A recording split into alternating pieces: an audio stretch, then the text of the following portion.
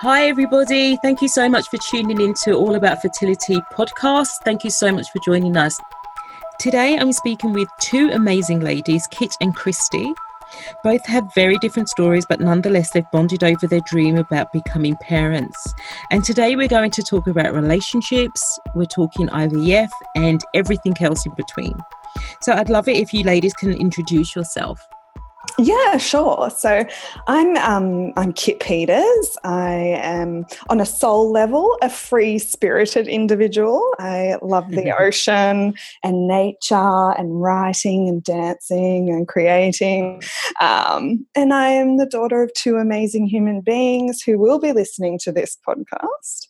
And Fantastic. are my biggest fans, and the feeling's very mutual. I'm from a big family, and family has always been so incredibly important to me and played a pivotal part in my life. And I know how lucky and blessed I am to have a big and abundant family that is very connected. How many brothers and sisters do you have? I have a sister, and there's no just. She's she's my kindred spirit, my best friend. Yeah. She has two children who I play a very, very big role in their lives. And they play a big role in my life, and I'm very much in love with them. Oh, lovely. Yeah. It's nice to have an auntie where, they're able to go to and just get some time away from parents. Yeah, and I'm the fun time, but sometimes exactly, fun aunt. Yeah, they can do no wrong in my eyes. Yeah. And Christy? I'm an ocean swimmer, and I absolutely love the ocean. And it's also, I guess, I find peace and solace in being in the ocean and being around water. I am an outdoorsy type of person, very sporty, and love anything to do with the outdoors. I am married, and I come from a very large extended family, and I have a brother and a sister. My sister, I guess, is one of my best friends. And mum and dad are the most amazing, supportive people that I could ever imagine. And they've supported me all the way through everything I've wanted to do and more. Oh, beautiful. So how long have you been married, Christy? I have been married almost 4 years, but been with my husband for just over 10. And how did you meet? We actually met swimming at a swimming club in London. Oh, you did your stint in London. How long were you in London for? I was there for 7 years. I went for a 1 year working holiday, and 7 years and never later came back. I came home. Yes. I think I've met many Australians like that. And Kit, what about yourself? In terms of my marriage? Yes. So I was married for 6 years and with my ex-husband for 13 years. Oh, it's a very long time. So, So let's talk about yourself, Kit, and let's talk about your journey, your fertility journey. Sure. So where to start? I feel because my journey's been behind me now for a fair few years, probably 3 years in total. So my ex-husband and I got married when I was 27, and we sort of, as young married couples do, we kind of thought, I went off the pill and I was like, we said to one another, if we fell pregnant, it wouldn't be the worst thing in the world. We would lovingly open our hearts to having a child together. There was never any formal conversation about. There was talk about. We both knew that we wanted a family, definitely, but there was no deep conversation about how would we approach it if we had struggles having a family, etc. So after a few years of trying, well, not trying, but kind of not trying, we got to the point where we were like, okay, maybe something's not right here, and we should probably go and have some fertility tests done, which we did. And because this is, I can't disclose our whole medical history, but essentially IVF was the only path for us. And I too have endometriosis, which has been later diagnosed after my IVF treatment. So essentially we went down the IVF path in 2016 and to 2016 to late 2017. We had one full stimulated cycle and 4 beautiful, perfect PGD tested embryos, none of which took. And I had a chemical pregnancy in there as well, which they thought was an ectopic. And it was a roller coaster for us, I think, mainly because we I feel like we both dealt with the challenge completely differently, and neither good nor bad, just different. Yeah. And I look back at that now, and we were just doing the best that each of us could do with what we had. So how did you approach it differently? Well, I think for me, I started Together We Wait. I've always had this sense of unwavering optimism. Yeah. And sometimes that can get me in trouble because it leans sometimes towards denial. Yeah. But I'm really conscious and aware of that now. Yeah. So I try and take myself back to the realist point of view. But I started Together We Wait thinking if I needed the support myself, but also I felt this energy in waiting rooms at IVF clinics where women were sitting together. Well, they were there, present, but it wasn't really conducive environment to getting much of a conversation with one another, and we were all on the same similar journeys. And I really wanted to connect and be understood by someone.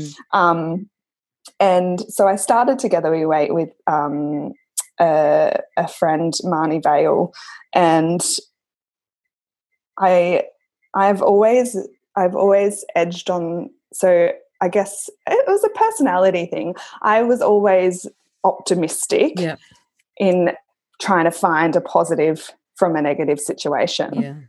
Whereas my ex-husband had more of a real view on things, probably. And, most men do. And probably we didn't grow at the same sort of level. We grew apart, and I think that our journey just ended. I can't even really explain it now to people, but I just know and trust that it was the right thing.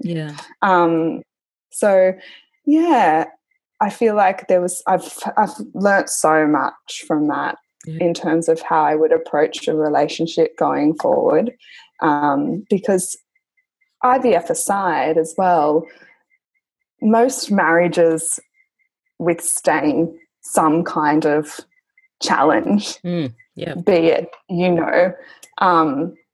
children, for example. Having children is a challenge, and adjusting to that, as well as, nowadays caring for your elderly parents. There's so many different dimensions. So I think, for me, like, communication would be the key. And communicating your needs in a really loving way. Yeah, definitely.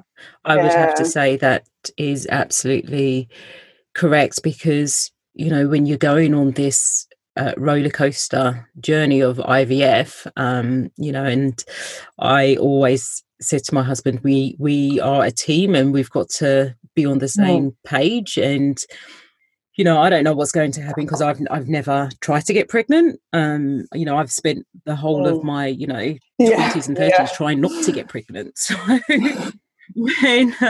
when all of a sudden, my husband said that he wasn't able to have children when we first met.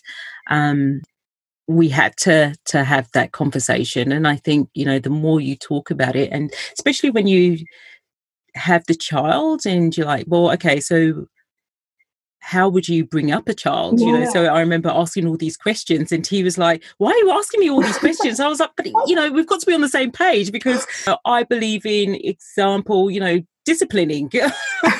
What's your stance on that? So I'm a big talker, so I think we spoke about everything. And Christy, what about yourself? Is it okay for me to say that I initially thought I didn't want children? Or I used to say to yes, of course. This is the reality of it, right? And that's the reality of having the freedom to change your mind. Yeah, exactly. I think it was similar to you, Ella. I spent probably the majority of my 20s trying really hard not to get pregnant, and not realizing that I actually had endometriosis and a few issues that would actually prevent me from getting pregnant. So my husband and I ended up on a fertility path due to me discovering that I had endometriosis and requiring a number of surgeries in order to remove it. And the last one resulted in the removal of both of my fallopian tubes, leaving IVF as our only option. Mm-hmm. So we did a couple of IVF cycles over the course of 2019. Unfortunately, none of them were none of them worked. We, as a couple, I think, dealt with that in different ways. But ultimately, I think it brought us closer together, and it really made us assess like what we really wanted and whether we really wanted a family. If we did really want a family, which we do, then there were other ways of creating a family. So we're currently investigating those other ways of creating a family. Yeah. And that's the thing, it's not until you actually think about having a family and, you embark on that journey, then the whole world of fertility opens up. I was talking to a friend the other day and I said, if I hadn't have met my now husband, I wouldn't have even thought about what does it look like creating a family. I would have just thought, okay, you get together with someone, you get married and you have children. Yeah. I had no idea that there was this whole world of fertility, and it really opened my eyes. So, Christy, when did you decide that you wanted to have children? Was it because you had started to investigate and then you really, then you had this desire to want children? What was your turning point? I think one of my turning points was actually seeing how amazing my husband is when he interacts with children. All of my friends have children. He has a niece and nephew, and obviously from his brother, and I have a niece and nephew from my brother. And just looking at the way he interacts with kids was one of the real drivers for me to say, actually, he's amazing with children. Yeah. Is this because, why don't I want them? Because quite frankly, when we're both together and we're around kids, we have a brilliant time. We really love being with the children or with our friends' kids, and we really love interacting with them. What's stopping me? And I think it was the thing in the back of my mind was that I knew that it was going to be difficult and I didn't want to face the difficulties. Yeah. I knew because I had some previous ill health that potentially it was going to be difficult, and it was, and it was, well, am I willing to, I guess, face the fact that I will require fertility treatment, and also am I willing to put both, well, are we willing to put ourselves through it, and how far are we willing to go? Yeah. And it sounds like your husband and yourself decided that you were going to go all the way. Yeah, we did. Regardless. We did. I know, look, I think a lot of the decision was eventually driven by me saying, yes, I want this, because my husband he had said to me from the moment we met, I will support you, whatever you want to do. And he didn't put his desire or want for a family above what I wanted, which I think is amazing. But also at the same time, when I did change my mind, and it's my prerogative to change my mind. Of course.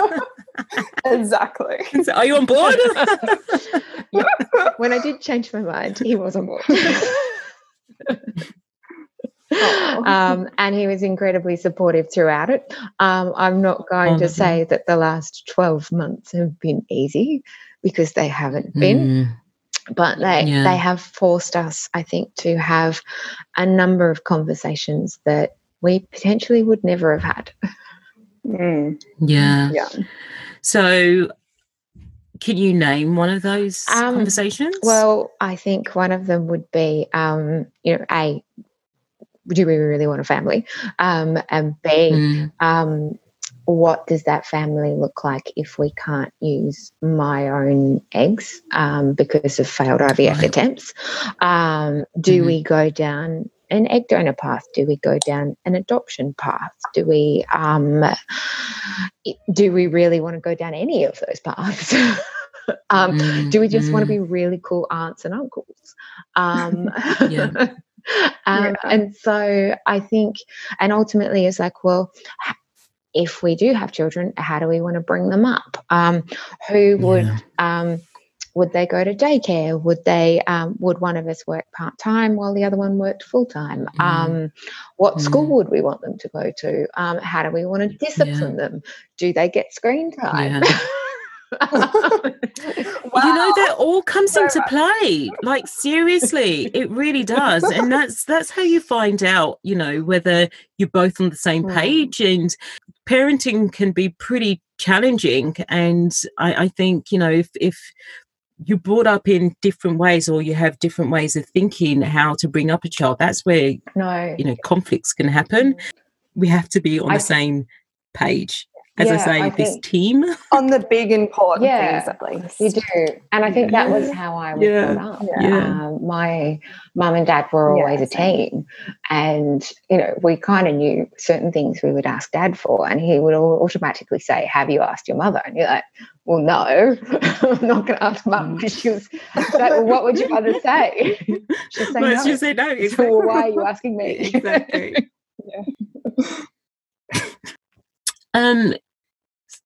So, Kit, what kept you up at night during IVF? I was a terrible sleeper.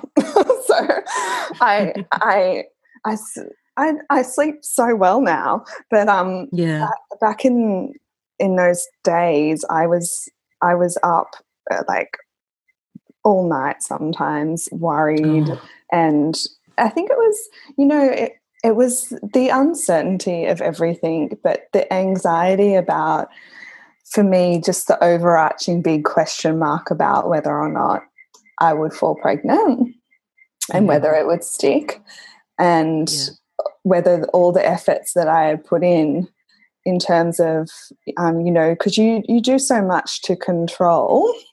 And I've learnt so many lessons about myself in terms of like embracing uncertainty, stopping the control, letting go of that and allowing. But what reflecting back on that time in my life, what kept me up at night was probably, you know, the anxious periods where we're like waiting for your blood test results to come back, the 2-week wait, which is really 10 days, and just, you know, the uncertainty of it all, really. And I think also a bit of the hormonal side of things. But I think, it was mostly just the big question mark around your future and what I have always known that I'm a mum. Like I say that now because I'm finding ways to, I think every woman's a mother. I feel like we always find a way to nurture, and my way to nurture in the world now is through Together We Wait and through my family and through like nurturing myself as well. But I think at that point in my life, I was very attached to being a mother in that real sense of giving birth to a child and raising a child. And I think that uncertainty of not having that, and also I grieved the loss of not being able to conceive naturally. I don't know if you felt like that too, Christy. But I certainly, for a period of time, grieved that loss of just being able to be free with my partner, my ex-husband, and have that natural and normal. Like, I mean, not that IVF's not normal, because it's probably more common now than ever, but just to have like a romantic evening at home and, to fall pregnant, I grieved that loss of not having having to go through the process rather than going through the natural course. Yeah. Is that how you also felt, Christy? There were times, a lot of the time initially, I blamed myself because the health issues were all on my own, on my side.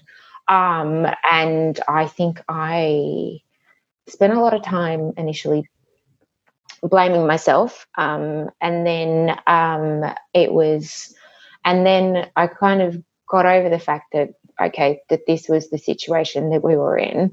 I am a control freak. Right. And so being in an environment like an IVF environment where was a real adjustment for me. And I think as Kit says, she's learned a lot about herself. I have learned an incredible amount about myself as well. And just purely, I've learned that the only thing that I could control in the environment was effectively what I ate and my reaction to a situation. That was all. That's so true. Everything else was completely out of my control. I could only control the things that I could control what I ate, I control how much I slept, and I could control how I reacted to situations. And just, at points I was a monster. The drugs made me an same. Really? Same. Wow. I had such a different experience. Really? Yeah.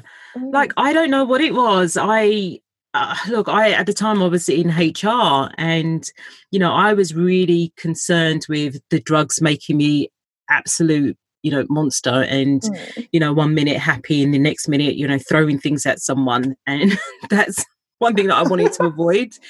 So but at the time I was actually working with a business coach, and we just went through strategies around if I was feeling overwhelmed or felt like I was going to, cry or something, how I was going to manage that and how I was going to manage those stress levels especially in a workplace.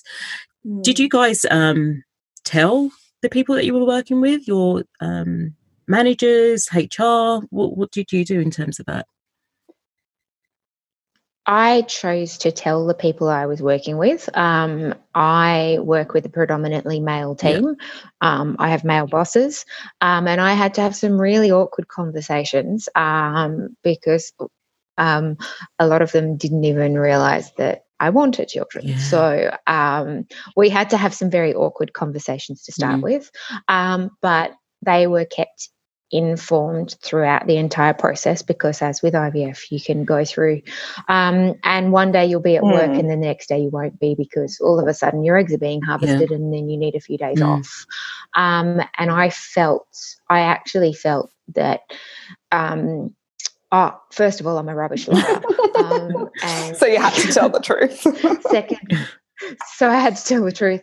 And second of all, I felt that transparency would actually only serve me better, because whilst those initial conversations were some of the most awkward conversations I've ever had to have in my working life. They ultimately ended up when I was not in a good place towards the end of last year, and I needed to take a week off because we'd had our last failed cycle. I was supported. Oh, fantastic. And I think I was supported, no questions were asked, and I was basically told to come back to the office when I was ready. Now you can't buy that kind of support and from an employer. And I think, there are a lot of people who don't tell their employers. I chose to, because I wasn't quite sure how I was going to react to people, and I wanted my bosses in particular to be a bit more, I guess, socially aware than if a female started to burst into tears in front of them. There might be a reason for it. They just weren't being weak or emotional or a princess. So, I chose to, and I think for each case is different, but for me, it ended up being one of the best decisions that I made in terms of dealing with work and IVF. Yeah, that's awesome. And Kit, did you also tell? You did? I did. I was lucky enough at the time to be working with, I worked for this amazing woman who had a little boy actually that he used to come in to the uni, and I used to mind him while she was in meetings, and she was like struggling as a mum, and she had she had 2 stepsons, and she was so I felt comfortable speaking to her about most things, and I'm an open book. I'm quite open-hearted with people, and I believe that we can all connect so deeply from a level of humanity when we share our vulnerabilities, not in a way of pity-seeking, but in a way of finding strength and support together. And so I shared with her, and she was so supportive. And I remember on one of the non-viable transfers, I had gotten the call at work. And this is one of the things that I'm petitioning to change in the system. Can they please schedule the calls so we can choose what time, or women can choose what time they receive that freaking call? So they're not at absolutely. work, or they're not on their way to a job interview. That news is being delivered in an environment where they're really supported.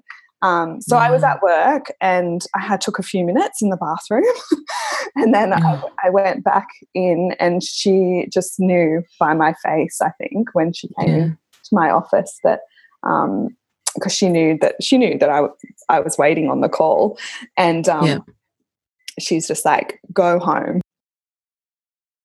I, on the other hand, I actually didn't tell my place of work. Not to say that they weren't supportive, because I had an amazing boss. I just think that I didn't want to get anybody's hopes up just in case it didn't work, and I didn't want to have that conversation if it didn't work. So I opted not to tell. And yes, I told my family. I mean, they were back in England. I think at that particular time, it brought my husband and I really close, because we just supported each other. Like, I think we spoke in such length and detail about this whole process. How beautiful! That I just it was a time. It was a really special time for us. And I guess with the few people that I told, I guess at that particular time, we just wanted to experience it together. And I guess we were in a little bubble. And we were fortunate for it to work. But it was a bit awkward to then tell my boss after that I had gone through IVF. She was like, "What? Oh my God, I've missed this whole part of your life." So I thought, I think give it my time. I would definitely say, because people want to go on that journey with you, especially that you see them day in, day out, and that you're working with them, and they're your biggest fans at the end of the day. And I think it also educates people from a workplace perspective. So like it's not just about you sharing your journey, it's about educating them on what it's like for a woman to go through IVF, because what about the next person? And they may not have the same level of support from their spouse, or the same relationship with their spouse, or even have, like, they may need that extra support at work. Like, everyone handles this different, this process. So I think I certainly would say do what's right for you. Absolutely. No one person's the same. Like, choose and do what serves your highest good first and foremost. But I would never change my decision. I would always probably tell. Yeah. Now, Christy, you're still on your journey. And we were just talking before this about, the next stage, because obviously with this COVID-19, that things are pretty much on hold. How are you coping, and how are you dealing with that? And how do you feel you're preparing yourself for the next stage? I think in dealing with COVID-19 and everything being on hold, I'm okay with it. This is something, as I said before, I'm a control freak. But over the last 12 months, I have learned that there are a lot of things that I can't control, and that I need to be comfortable with those things that I can't control. COVID-19 is definitely one of them. Yeah. So I have taken this as an opportunity to say, look, I believe that everything will happen for me, and it will happen at the right time, and it will happen when it's right for my husband and I. So in the meantime, I'm going to use this opportunity to try and relax and take care of myself during COVID-19. That may mean I eat a little bit more chocolate and drink a bit more wine. But you do you. Yes, absolutely. Whatever works, right? Yeah, exactly. Look, I think out of the roller coaster that was fertility last year, COVID-19, bring it on. You've got this. Yeah. So you most probably deserve this rest, right? Just, and that's the thing. I think sometimes, I'm certainly using this as a blessing in disguise. I don't know what the blessing is quite yet, but I'm going to turn it around because I don't want this to beat me, and I don't want to sit down and just wait it out without searching in yourself in order to, come to peace with the next stage of your fertility journey. And it sounds like you're completely at peace with it. I think, look, I am definitely at peace with that. I will need to wait. And I maybe in a really naive way, I think, good things do come to those who wait and can be patient. And I think IVF has taught me that patience really is something that you need to learn and needs to be practiced. And it's this. I'm using this as an opportunity to be able to work on my mental health. I think that obviously there's a lot of things that being an extrovert, I really struggle with social distancing and not being around people. So this is really an opportunity for me to learn a bit more about myself, a bit more about my husband as we share a kitchen table working.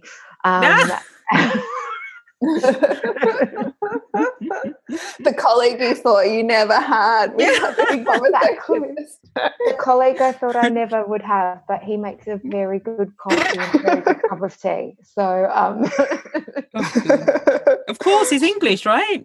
Yeah, he's English. He makes a very good cup of tea. So, oh, nice. So I think, look, COVID-19 is obviously something that was completely unexpected. I can't let it affect my outlook on fertility. I just need to be patient. Yeah. And I mean, and some of your listeners might think, that's really I don't know, maybe naive or like, you know, you can't just sit there and go, be patient. Well, there are lots of things happening in the world, and I think that, you know, getting through being able to deal with I guess, the infinite timeline that could be COVID-19 and its effects on whether or not I will become pregnant. Even if I did have viable embryos in Australia, we wouldn't be able to use them because of the shutdown of and not all of the fertility clinics and elective surgery, and like it's absolutely terrible, and it's going to be heartbreaking for so many people. I think I probably am a bit more I'd say advanced in my dealing with the situation because I've dealt with a lot of the grief, I guess, I had of not being able to use my own eggs last year and needing to be able to wait to determine what that next step was. So, Kit, you've mentioned Together We Wait quite a few times. Can you just tell a little bit more about Together We Wait? Well, Together We Wait started back in 2016 off a Facebook post that I had written about how I think women, it was just an idea I was floating out there. And I think women going through IVF should get together. And then Marnie Vale contacted me. She was a friend of a friend, so we didn't know each other. And she said, let's get together because I completely agree. I'm going through IVF at the moment and we need to get this group started. So it started as in-person meetups, which was so beautiful. And we would gather like once a month and just at a cafe or at a park and just chat. It was kind of like the mothers group for women in IVF. And now it's you know, over the years it's transformed into well, actually just this last year, since October last year, I've been working on getting it online and as a community that's more expansive, available globally. So my vision with Together We Wait is to create a solution-focused community that brings women together in IVF to connect, yes, but from the connections that I've observed over the years since 2016, what really is amazing is but the lived experience and connecting on the basis of a shared understanding is beautiful, incredible, and so important for women's mental health and social well-being. During that time, but it's getting curious as well and creating clarity in the process. So it's a sharing of that information amongst one another that is so valuable. So I've seen some really beautiful things unwind throughout the process of connecting women in similar circumstances with one another to share information and share their experience. And it's incredible, yeah. It's a really nice group. Yeah. It must be difficult now that we have to do everything online now. Or it could be, a great thing because you all can get together in the comforts of your own home with a glass of wine. Yes. Oh, actually, a great idea. I might schedule a wine soon, catch up. Absolutely. We do still meet in person because I want that to exist still as a possibility, but the online community will enable women to arrange their own meetups with women in their local. So you can put in your radius and your area in there, and you can just arrange to meet up with women yourself for a coffee.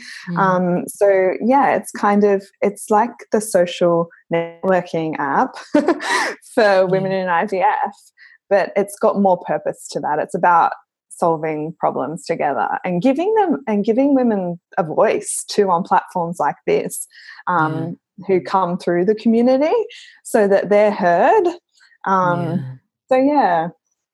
That's cool. Just beautiful. That, thank you so much for creating something like this, because I don't know. I didn't even come across this Together We Wait when I was going through IVF, to be honest. And I really searched for someone to connect with who was going through a similar experience to myself. And I found it so difficult to find someone who actually wanted to meet up face to face, because I'm a real face to face person.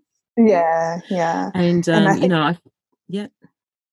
I think that's it. It's I often praise the women when they come to the meetups face to face, because it takes a lot of courage. It's such a deeply personal thing for many women.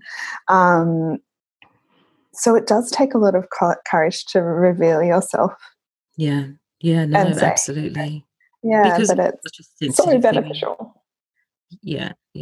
And did you join Christy when you started your journey, or did you start halfway? It was actually only after the last failed transfer. We were in speaking with our fertility specialist, and she said, look, while you're deciding what's next, and I think you would really benefit from joining this support group. And I completely agree with her assessment in that it was a great support group to join, but it's also provided me with connections to other women that were going through a similar thing, or were going through IVF, and and being an extrovert, it did help being able to talk to people.